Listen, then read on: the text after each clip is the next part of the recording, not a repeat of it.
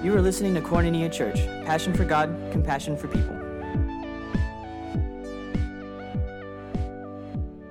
We would like to welcome Pastor Candace now up to the thing.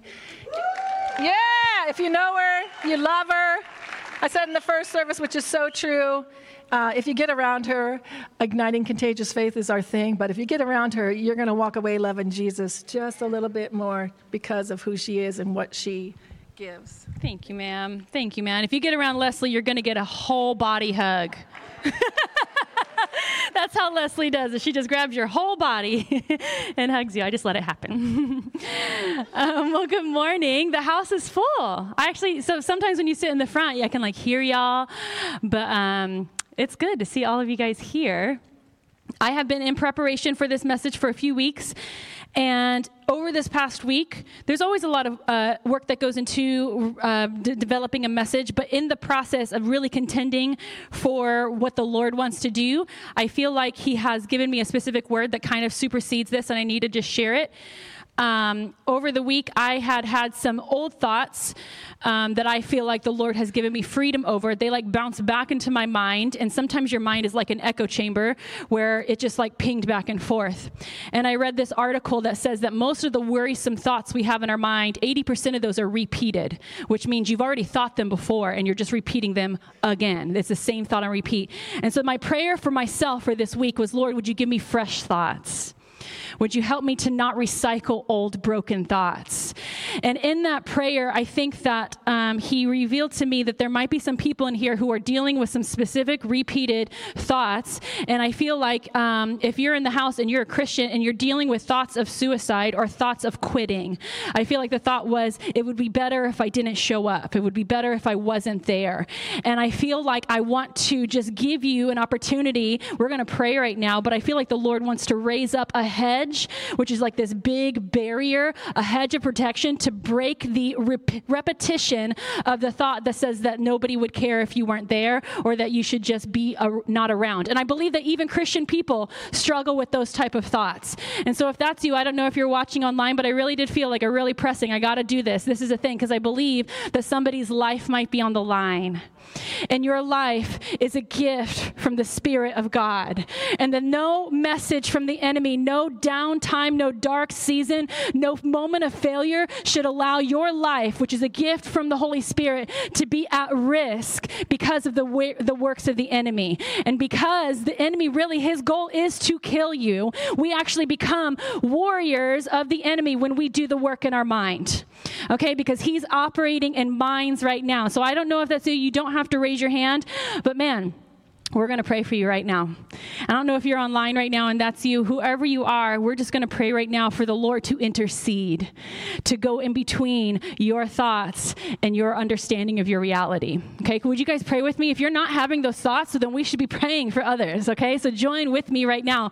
We're going to do some work. So Heavenly Father, I know right now in the spirit world that there is a battle raging for the souls of heaven, my God. And I pray right now that you would do the work in the minds of those who are struggling. My God, would you set people free today? We pray, God, for that victory. We pray, God, for that freedom from those ugly thoughts in Jesus' name. I pray that we would know that we are fearfully and wonderfully made in Jesus' name, that we would be speaking scripture over ourselves. I pray, Father, for a rise of that hedge of protection in our minds, just to interrupt the flow, the way that the enemy is working right now in minds. I pray that you would set people free in Jesus' name. I pray for any person who might have already even contemplated a plan for how they would interrupt their engagement in this world. And I pray, Lord, that those plans would be foiled in Jesus' name and that you would bring life and reprieve and a deep breath of peace in the lives of your children in Jesus' name. Amen and amen. Okay.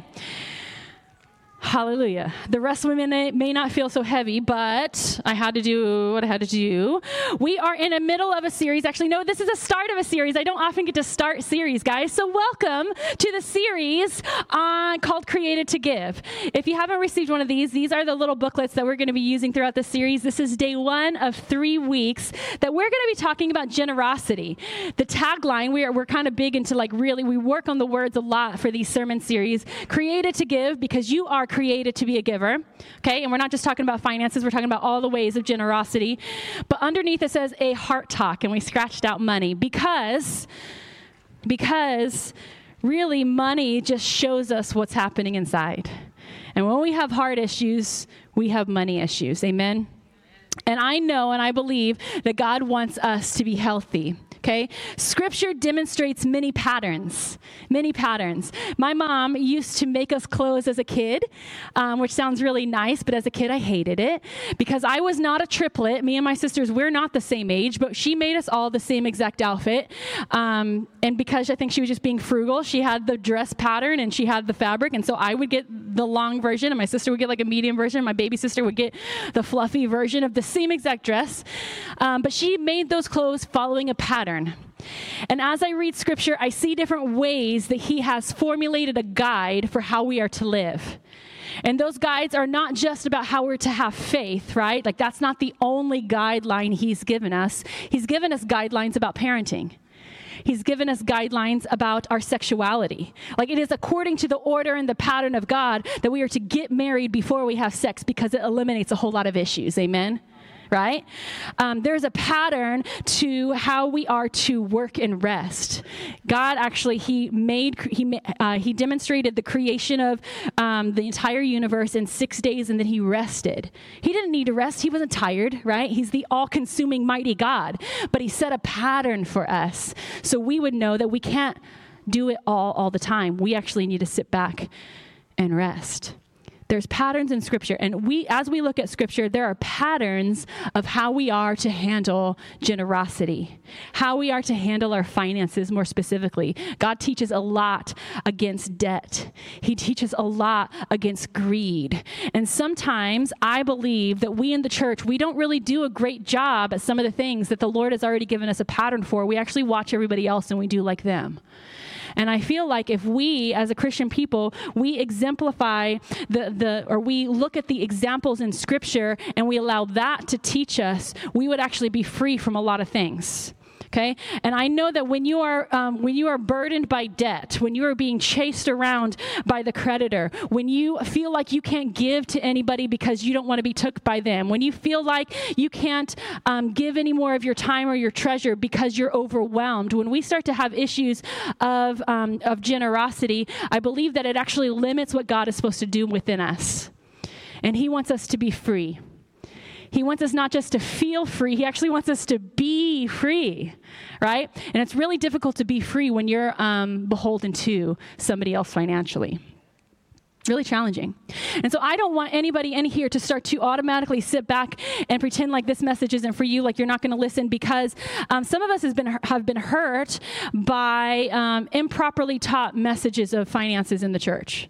We might have been hurt by that. We might have had somebody chase us down in the lobby and say, how come you're not giving? And I just want to let you know that that's not the heart here at Koinonia. We're not doing that.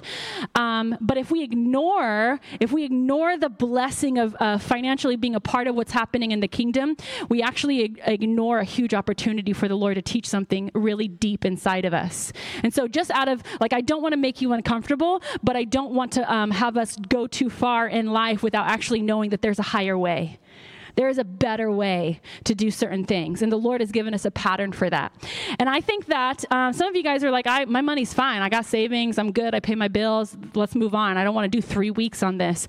I just want to pause, because having plenty of money doesn't mean you don't have an issue with money. Okay, you might still have issues with money. You might still have issues with generosity, even if you got tons of dough. And I want to prove it. And I want to sing some songs. And so I am not Roger Watson, and so he is the king of a cappella, but I also didn't want the online audience to have their feed cut off, and so I can't play the songs because it's illegal, right? And so what I'm going to do is I'm going to sing these songs a cappella, and what I desperately need from you is for you guys to play along, okay? So basically that means I'm going to sing a little bit of a song, and when there's a blank, your job is to fill in the blank, because I know you know the lyrics, okay? This was my first time ever hearing these songs because I only listen to Christian music. No, I'm just kidding.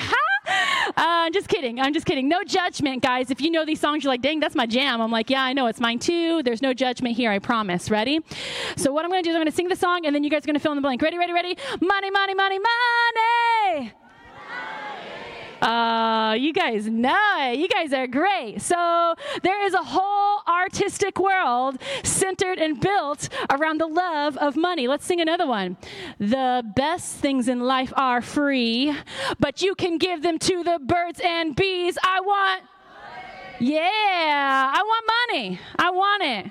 This girl's just saying, she's like, she knows there's better things out there, but I don't want that. I want cash. Give me that money. Ready? So you take my money when I'm in need. Yeah, she's a trifling friend indeed. Oh, she's a way over town. I didn't say it, but she digs on me. I didn't say it. You guys tell Andrew. I did not say gold digger. Okay. She works hard for the money. So hard for it, honey. She works hard for the money, so you... Yeah, you guys are so cool. Give yourselves a hand. Thank you for participating. You guys did way better than first service. They are way too holy. They refused to sing Kanye with me. I was like, oh, I know you know these lyrics. Okay. Okay. You are created to give. You're created to give, primarily because the one who created us made us in his image, and he has given so freely. So you are created to give just as God does with us. Just as God does with us. And so he is the ultimate example, right? He is the ultimate example. So we look at how God gave his people so much. That's how we are to live generously. Okay? And I tell you, looking at God as the example always sets me up for needing to do more. I don't know. I mean, I can work on generosity, I think, my entire life and still be outdone by the Lord.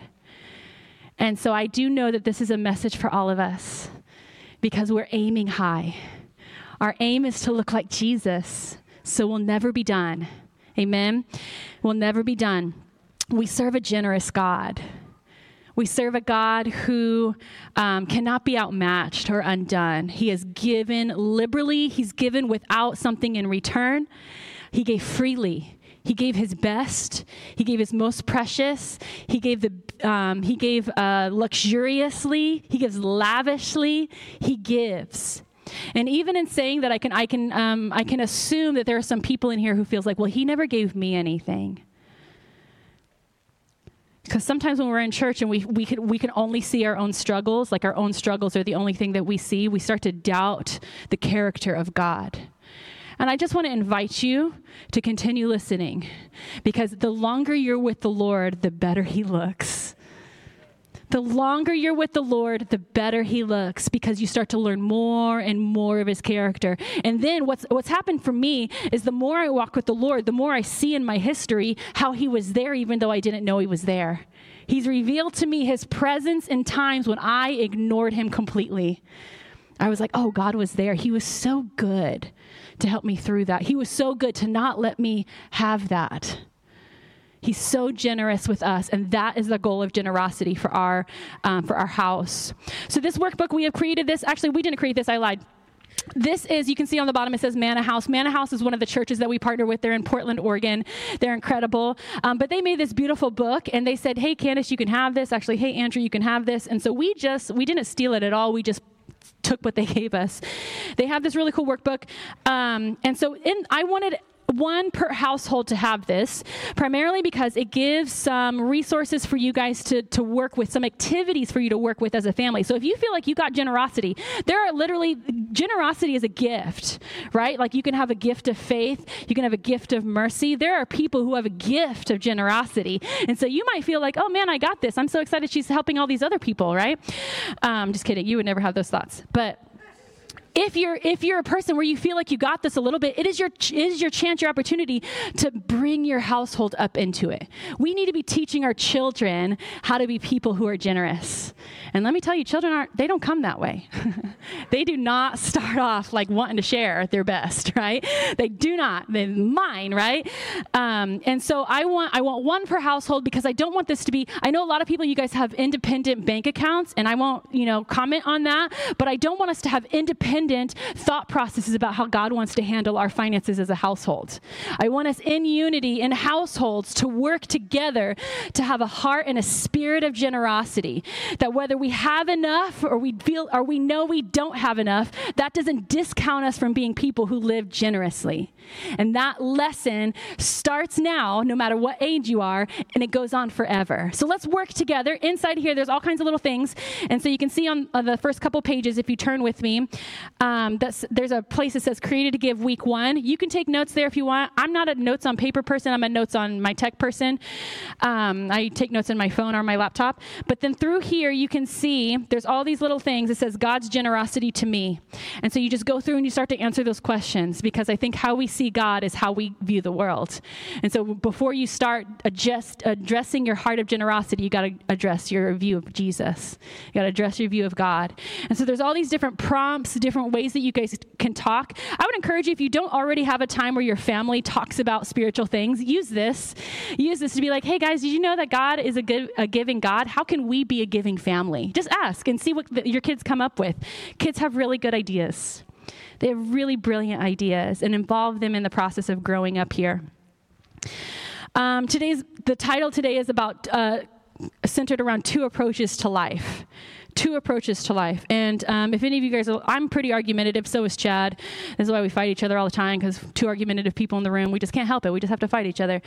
Immediately when I started thinking about two approaches to life, my first thought was, there's always another option. There's not just two. Of course there's more.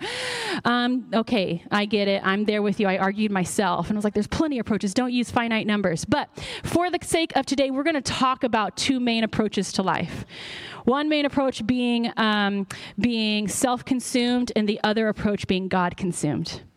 And those two approaches, just directions. Which direction are you facing? Are you aiming towards the Lord, or are you aiming towards self?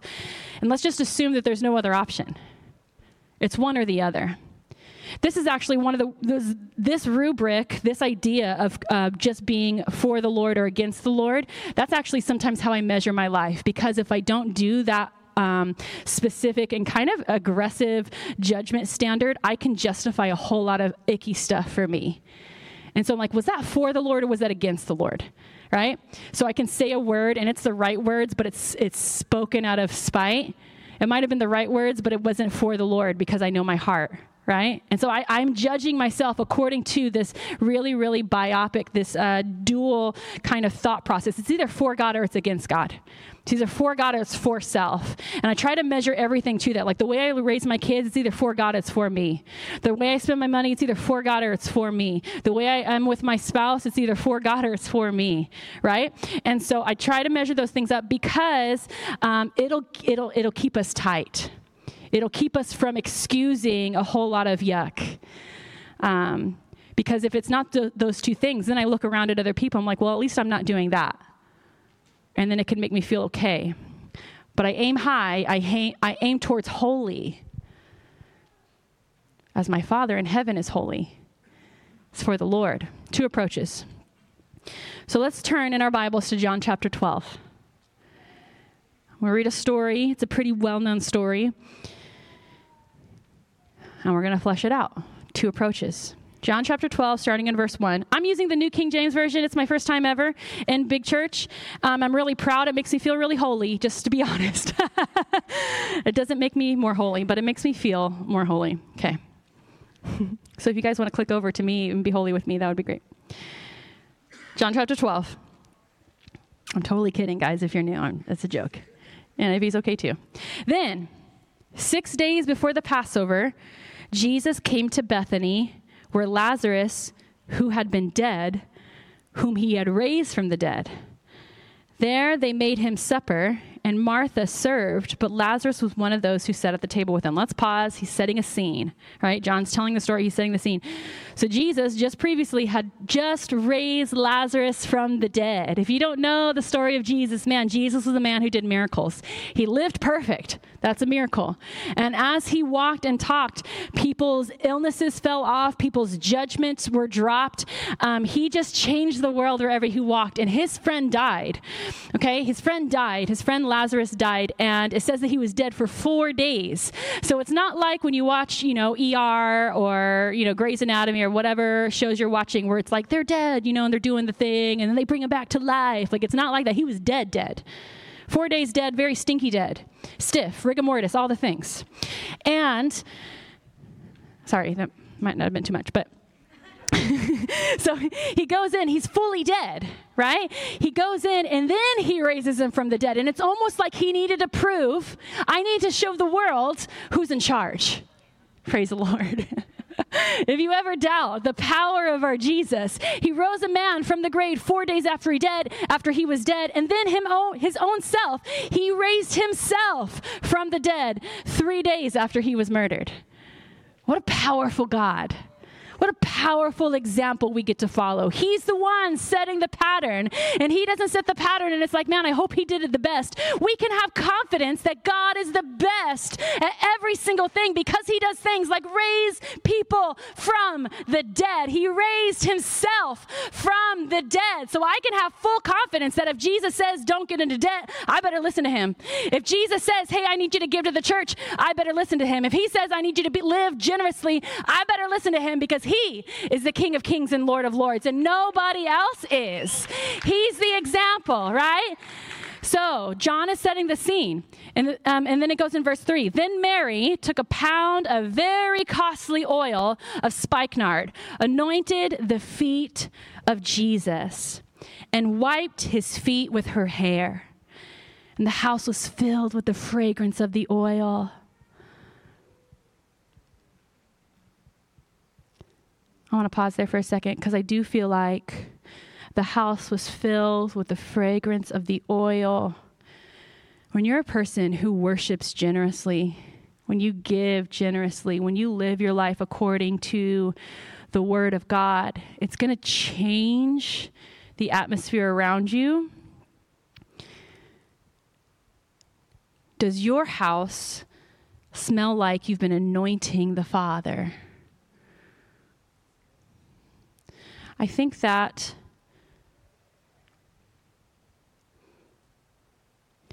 some of us need to take a little bit more charge of the atmosphere in our homes. I think some of you guys have let the situation, whatever life is happening, to have control over the atmosphere of your homes. And the Lord says, no, your stress doesn't get to be the fragrance in your home. Your past doesn't get to be the fragrance in your home.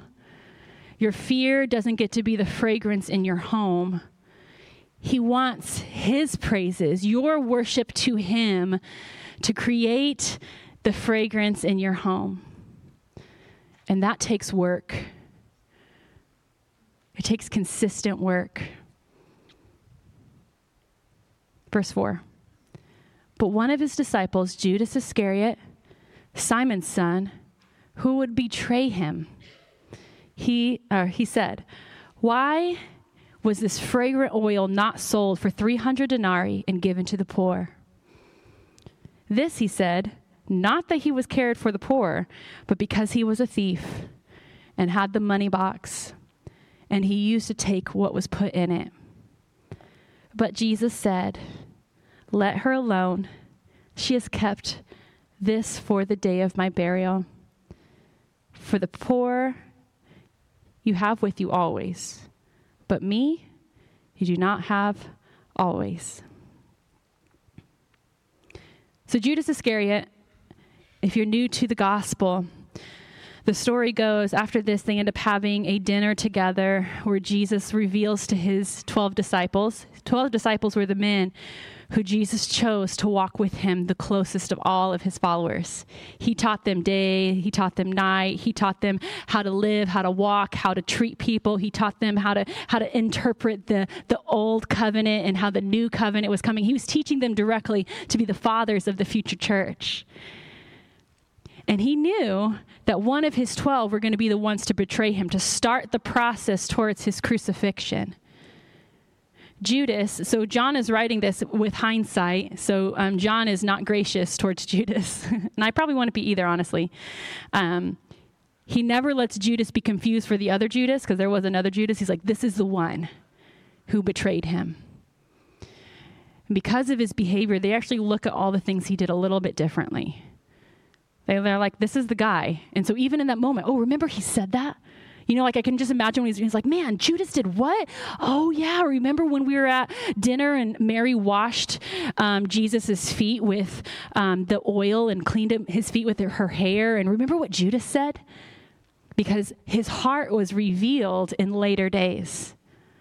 And so as we look at this story of a generous act versus a selfish response, we get to know a little bit about where Judas's heart was. And this is how we can know that even though he said in the moment what seems like pretty practical, like, man, that's a really valuable thing. It could be used for the poor, right? Like that seems to be a really churchy thing to say. Like there's a better way to use the money. We're not using the money on our lavish whatever. We're using it for the poor. Like that seems to be the right way to respond.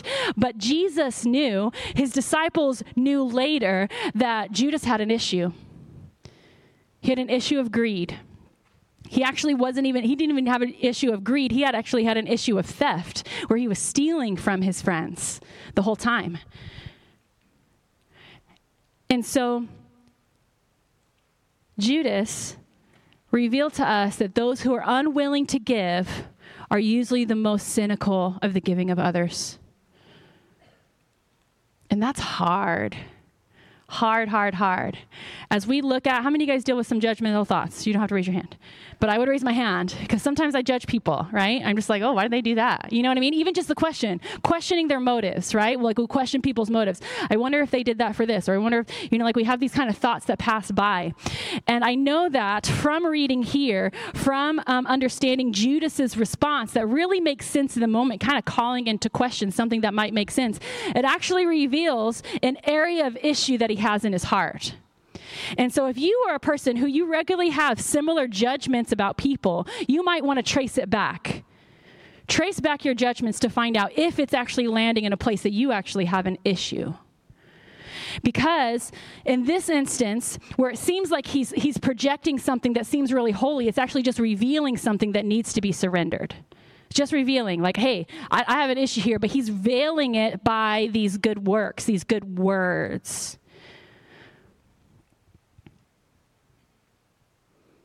What are you really cynical of when it comes to people's generosity? Cynical just means like you doubt its value. Like you belittle its worth a little bit. Like it's not a big deal, whatever. Why is everybody making a big deal about that? You know what I mean? Cynical, you resize its value in your heart. Where is your cynical? I know I hear it a lot. People have a cynical attitude about helping homeless people. We have a cynical attitude as a community. Because we don't trust it. We don't understand it. We have adjusted our perception of value. We have a cynical view. Where does that come from? Where should it be? I think we have a cynical view sometimes of people who have mental health issues. Cynical view.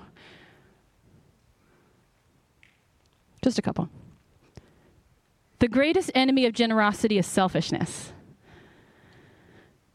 So in this story, Judas was unable to celebrate with Mary. So Mary was so excited about what God has done, and her understanding of who Jesus was started to grow. So she just had to lay it all down, right? She had to give a huge gesture. Have you ever had somebody give you a gift that was just a massive gesture, like a huge stroke of love, a huge gesture of love, a huge sign of love? She had to do that. She was so compelled.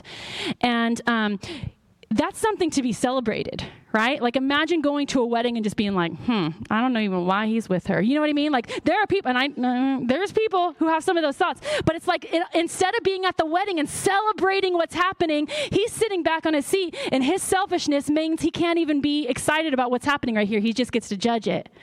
He's just judging it. I can't even be excited. I remember there was, my husband and I, we got married really young. And a lot came with that. Like whatever ducks in a row you're supposed to have, we had zero. Okay, 0 ducks. I always say to young people, like the ducks we had were that we loved each other and we loved Jesus. And we were going to kind of go with that. We love the Lord, okay? We're going to go with whatever that means. And so we would kind of make decisions based on that fact. That's all we had. We didn't really have education. We didn't have plans. We had nothing. Don't follow us. But it led us, it led us to a pretty extended season of had no money. We had no money. We actually moved down south with enough money for 1 month's rent. And we had like 2 days of being married, and then like, better go find jobs. You know, because we had no jobs. And so we were running around looking for jobs. Anyways, it's bad. I don't like, whatever. But during that season, I remember feeling like, so there was that season of poverty, which was actually literally one of the best years of our lives. I can say that very confidently because we loved each other and we loved Jesus. We came back home and our season of poverty continued. We did not have enough. We did not have enough finances. We couldn't make ends meet. My husband decided to go to the police academy, which cost money, and then he had to stop working, which just was really bad for people who were struggling financially, really bad. I was like, cool beans, yeah, quit working, that's great. Cynical, I had a cynical response. And during that season, I was afraid. And in that season, I do the bills. I'm organized in that way. And I remember the first line on our bills, as I was taught as a kid, is giving, to give 10%. I was taught to me very, very young. My mom used to give me $2, and I would have to figure out the math in order, 20 cents goes to the Lord. So I learned that very, very little. So even in our season of poverty, I had that as the first line, we're going to give. And I tell you, that was the first line that got questioned every single month. It was the first line. I was like, Lord, I don't have enough. How can I do that? How can I do that? And who was I thinking about in that moment? Self. It's all about me. And that's not bad to be concerned for self, because poverty is real. Hunger is real. Being cold in the winter is real. So I don't have judgment on people who are concerned, right? That's not where I'm at. I've been there before where I'm like, man, it doesn't line up. I don't know what to do. Fear starts to rise. And I actually think the greatest enemy of generosity is selfishness, and selfishness is fueled by fear. Selfishness is fueled by fear because I don't believe I have enough. I can't make it work. I need more. Sometimes I wonder about how much it would take for me to feel secure if I didn't have Jesus. And I tell you, it's endless. I would need an endless amount to feel secure. But in those moments, I would look at the line. I would look at the line item on our budget, and I was like, hey, I don't think we can give. I don't think we could give. And I would take it to the Lord, like, can I not give, Lord? And he would never say yes. He never said yes.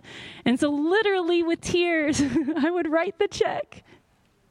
And I would say, you can have it, Lord, and I want it back. Can you give it back?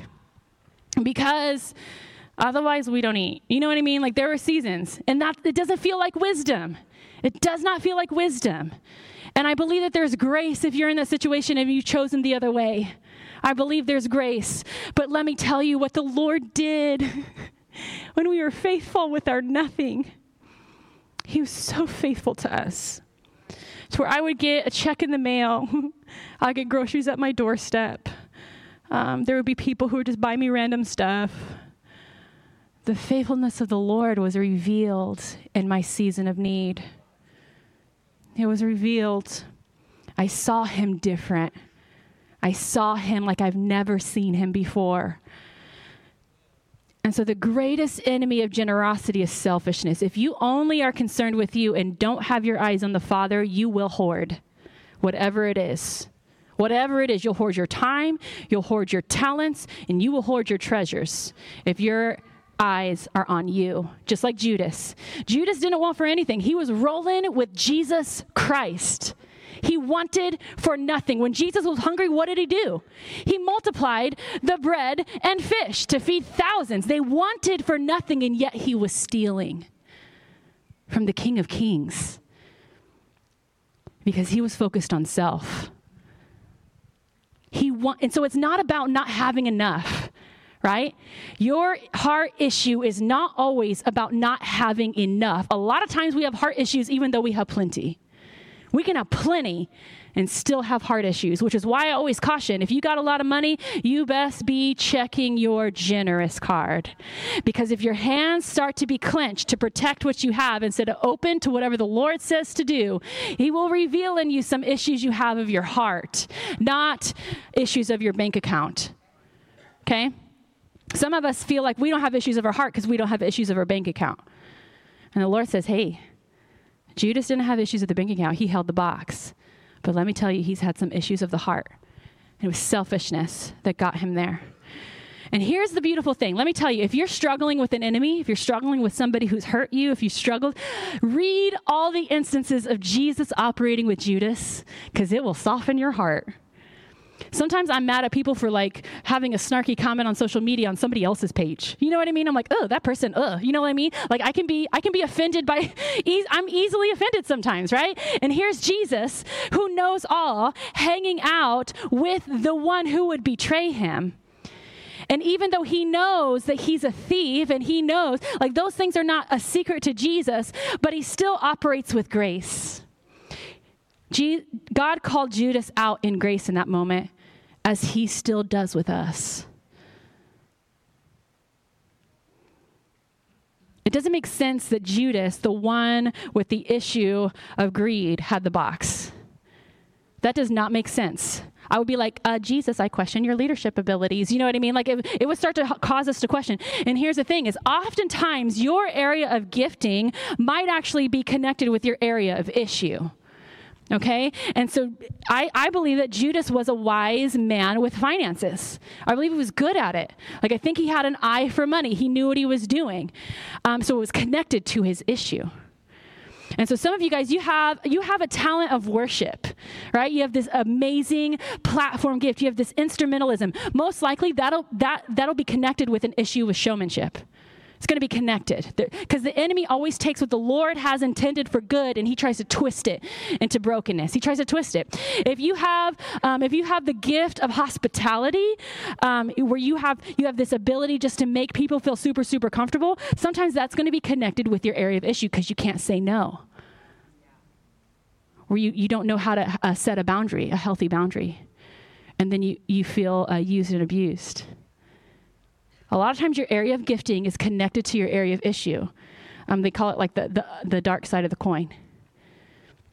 So that's what's happening here is Judas, he actually has a gift, and the Lord's dealing with him in grace. He's not snatching that box away. He's giving him time, chance after chance after chance, time and time again to do the right thing.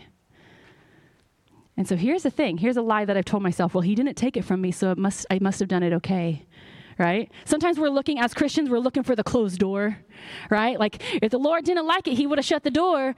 He didn't shut the door on Judas. He let Judas keep the box. He let him keep the box in his presence. He kept the box that he was stealing from. And instead of taking the box and be like, oh, this is for your own good, I'm going to take the box. Well, in that instance, he let him keep the box. And he was just going to tell him again. So don't always look for the thing being taken from you as the only way that the Lord does growth in your life. Matthew 6:19. 21 says, or 19 through 21, don't hoard treasure down here where it gets eaten by moths and corroded by rust, or worse, stolen by burglars. Stockpile treasure in heaven where it is safe from moth and rust and burglars. It's obvious, isn't it? The place where your treasure is the place you will most want to be and end up being. Other translation says, where your heart is, or where your treasure is, that's where your heart is. Young ladies often ask me, they're like, hey, I got a new boyfriend. And I'm like, cool beans. And I'll ask them, I'm like, does he love Jesus? Well, he goes to church sometimes. I'm like, cool. That's not an answer, but it's cool. And then I'll ask them, is he really nice to his mom? I don't know. I'm like, you need to find out. Is this boy nice to his mom? That's an indicator. And then if they're older, teenagers, this doesn't matter, but when they're older, I'm like, what does he do with his money? Because where his treasure lies, there his heart will be. I knew immediately my husband's heart was in burritos and Big Macs.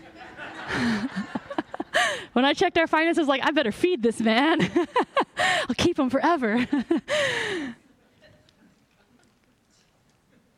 But where your treasure is, that's where your heart's at. Okay? And I want my heart to be on Jesus so he can have all my treasures. Right? He can have it all. And sometimes that stings. Sometimes I do not like it. I can say it, but living it out is really, really hard. But luckily, God calls us out in grace. And I hope today you get another chance. If you're feeling like, man, I didn't do it, I haven't been doing it, I haven't been living generously, let me tell you, there's another chance. Because where I was in generosity years ago as a person who struggles to feel, I've not had enough a lot of my life. Okay, I grew up without the cool things. Whatever the cool thing was, I never had it. Okay, and so I grew up thinking like, oh man, I really wish. I always had this wishing feeling. I wish I could have a cooler car. I wish I could have had a car. You know what I mean? I always had this. I wish I had. And so sometimes that habit of my childhood comes back and says, let me hold on to this because I finally got it, right? And so.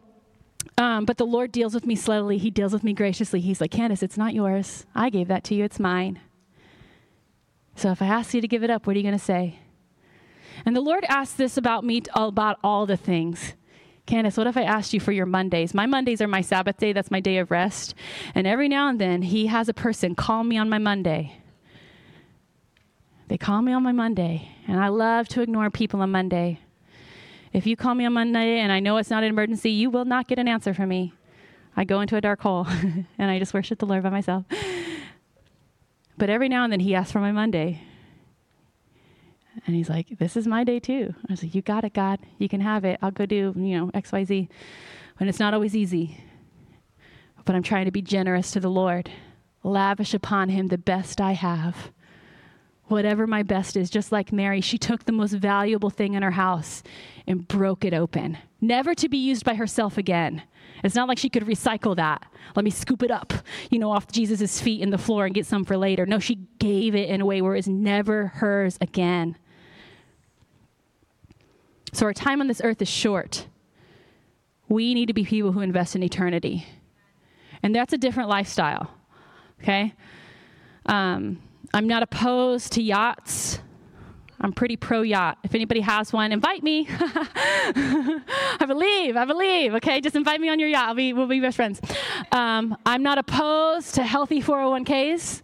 Okay, I'm not opposed to making sure that your income is greater than your outcome. I'm not opposed to any of those things.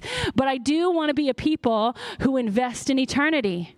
And so sometimes that means shoring up some of the other luxuries in order to make sure there's space for the Lord to use us to make sure souls exist in heaven. It's costly work. It is costly work, the nets that we're throwing to make sure people have a chance to be here. It costs your time. It's going to cost your finances. It's going to cost your talents. It's costly work building those nets. And the Lord says that we are not just fishers of fish, but we are fishers of men. We have a task before us, and I'm not interested in going to heaven without a train of people behind me that I was a part of bringing. That's what I'm aiming for. I want to train. I want thousands of people to go to heaven because I built my nets to catch them. That's what I'm aiming for, which means sometimes I don't go out to eat. Can I just be super frank? The way that it works for me is sometimes I'm aiming for eternity, which means I have to put a stop on some things in this temporal world. I want to put a pause on that because I'm aiming for something bigger. And I explain this to my kids all the time. They're like, do we not have money? I'm like, we got plenty of money, but we're using it forever. We're using it for a forever, which means we're investing in the kingdom, which means we live sacrificially. We live different. And sometimes it's hard. let me go into a little bit about Mary, because Mary's the man. Man, the way she worshiped the Lord. It says in John 12, verse 3, Mary took a pound of very costly oil of spikenard, anointed the feet of Jesus, wiped his feet with her hair, and the house was filled with the fragrance of the oil. A generous heart is a sign of a grateful heart. A generous heart is a sign of a grateful heart. Mary was so grateful that Jesus saved her brother, that she had to give her best in order to give him an adequate thank you. Some people in this house are really good at thank you cards. There's some people where I do very little. Like I will kind of pat them on the back, and I get a thank you card the next day in the mail. I'm just like, who can live that way? Like, I don't understand. People have such gifts of gratitude and these habits, and I'm just like, I can never measure up, ladies. Like, stop sending me thank you cards, because it makes me feel really bad, because I'll never measure up to that. But in general, I can sense a heart of gratitude. And so sometimes when you sense that somebody did something for you, it is in our nature when somebody does that we pour out some gratefulness on them, right? And so sometimes I know when I'm struggling to be not self-seeking, when I'm struggling to be generous, I recognize that I've gotten my eyes on my issues and I've gotten them off of the goodness of God. When I keep my eyes on the goodness of God, I feel like the whole world is up. It's up for grabs. Like I then operate with the treasures of heaven, not just my own bank account, right? When I keep my eyes on God, I'm like, man, if the Lord says to give it, he kind of owns everything, so I'm sure he'll make a way. And I'm grateful for it, so I'm going to go ahead and be used. I'm grateful for what God has done. I'm going to go ahead and be used. It says in Ephesians 2, verse 4, but God is so rich in mercy, and he loved us so much that even though we were dead because of our sins, he gave us life. When we were dead, he gave us life. And I think that some of us don't realize this. Like, when we became a Christian, what was dead came to life. We are a body.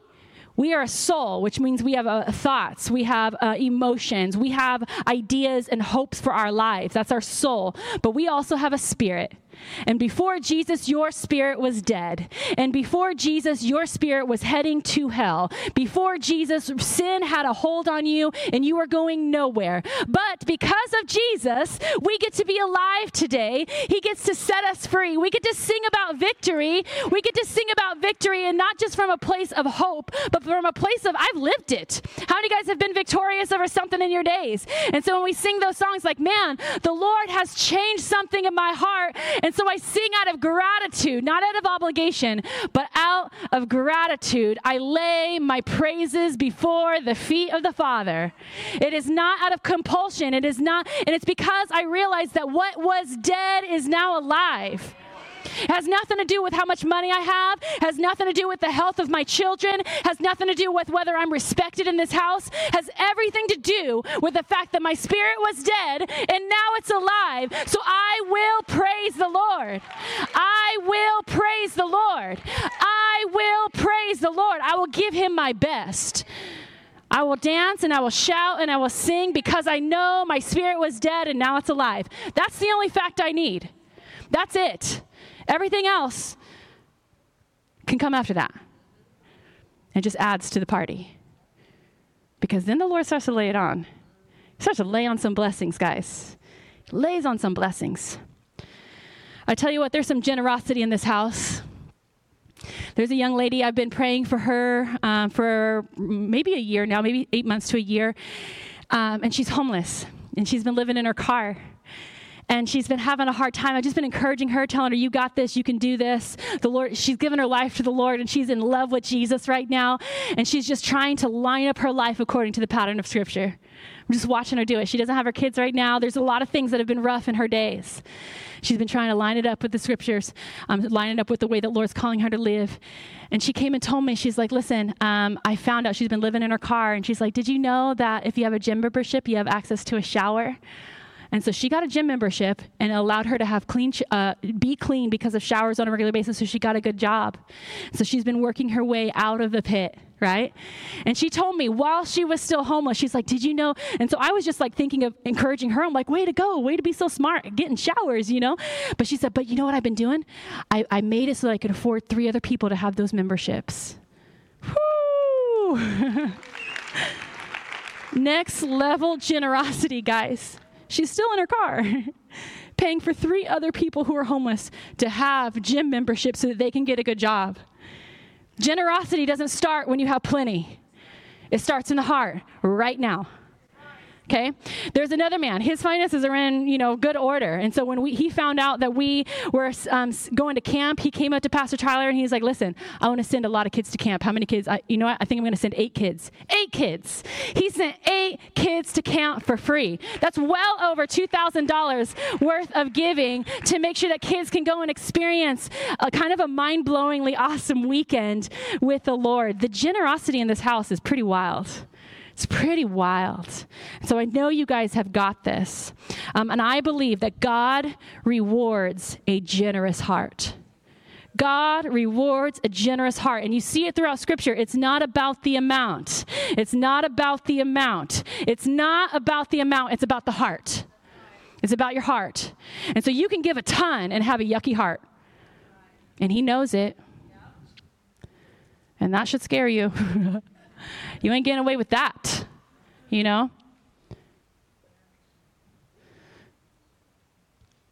God rewards a generous heart. It says in Matthew 26, 10 through 13, I tell you the truth, wherever the good news is preached throughout the world, this woman's deed will be remembered and discussed. What a reward from the King of Kings for a woman lavishing upon him the generosity of her worship. We're talking about her today. I'm going to have you guys stand. I'm going to read a scripture and we're going to pray. 2 Corinthians 9. 2 Corinthians 9, 6 through 8 says, remember this, a farmer who plants only a few seeds will get a small crop, but the one who plants generously will get a generous crop. You must each decide in your heart how much to give. Don't give reluctantly or in response to pressure. For God loves a person who gives cheerfully, and God will generously supply or provide all you need. Then you will always have everything you need and plenty left over to share with others. I want to pray right now. I really feel like the Lord wants me to pray with people who are struggling with debt. Because if you're struggling with debt, it's really difficult to feel like you have run over. The run over is where we're supposed to operate from. And if you're struggling with debt, you don't feel like you have run over. So if you're struggling with debt, everybody head bowed, everybody eyes closed. If you're struggling with debt, let's just lift our hands. If you're struggling to feel generous because you're struggling with debt, I believe the Lord wants to shift some stuff in the way that you're living. He wants to set you free from debt, but it's not going to be a thing that he just like all of a sudden your bank account says like positive things, right? He's going to shift something in your mindset. He's going to shift something in the way that he pours out to you. So my God, I love the hands lifted high and honesty, my God, to you. Thank you, God, for the transparency and honesty happening right now in this room. And I pray right now for your abundance to flow out. I pray right now for those treasures that really come, the gift that we have, the access to heavenly generosity, God, that just to flow over these individuals. I pray, Father, for wisdom. I pray, God, for self-control. My God, I pray that there would be wise ways of spending, that they would not spend more than they make, my Lord, that they would not feel the pressure to keep up with the way that everybody else is living, my Lord. I pray that there would be freedom from fear in Jesus' name. I do pray, God, that you would just give them this abundance, Father, that there would just be an overflow that allows them just to pay it off, pay it off, pay it off, pay it off. My God, I pray that you would give them raises in their jobs, that you would give them extra hours and overtime, and that you would give them ways to get right financially so that we can give, my God, because we want to please you. We want to be a good example, my God, and we want to pour out abundance on those who are in need in Jesus' name. And I want to pray for people. You guys put your hands down.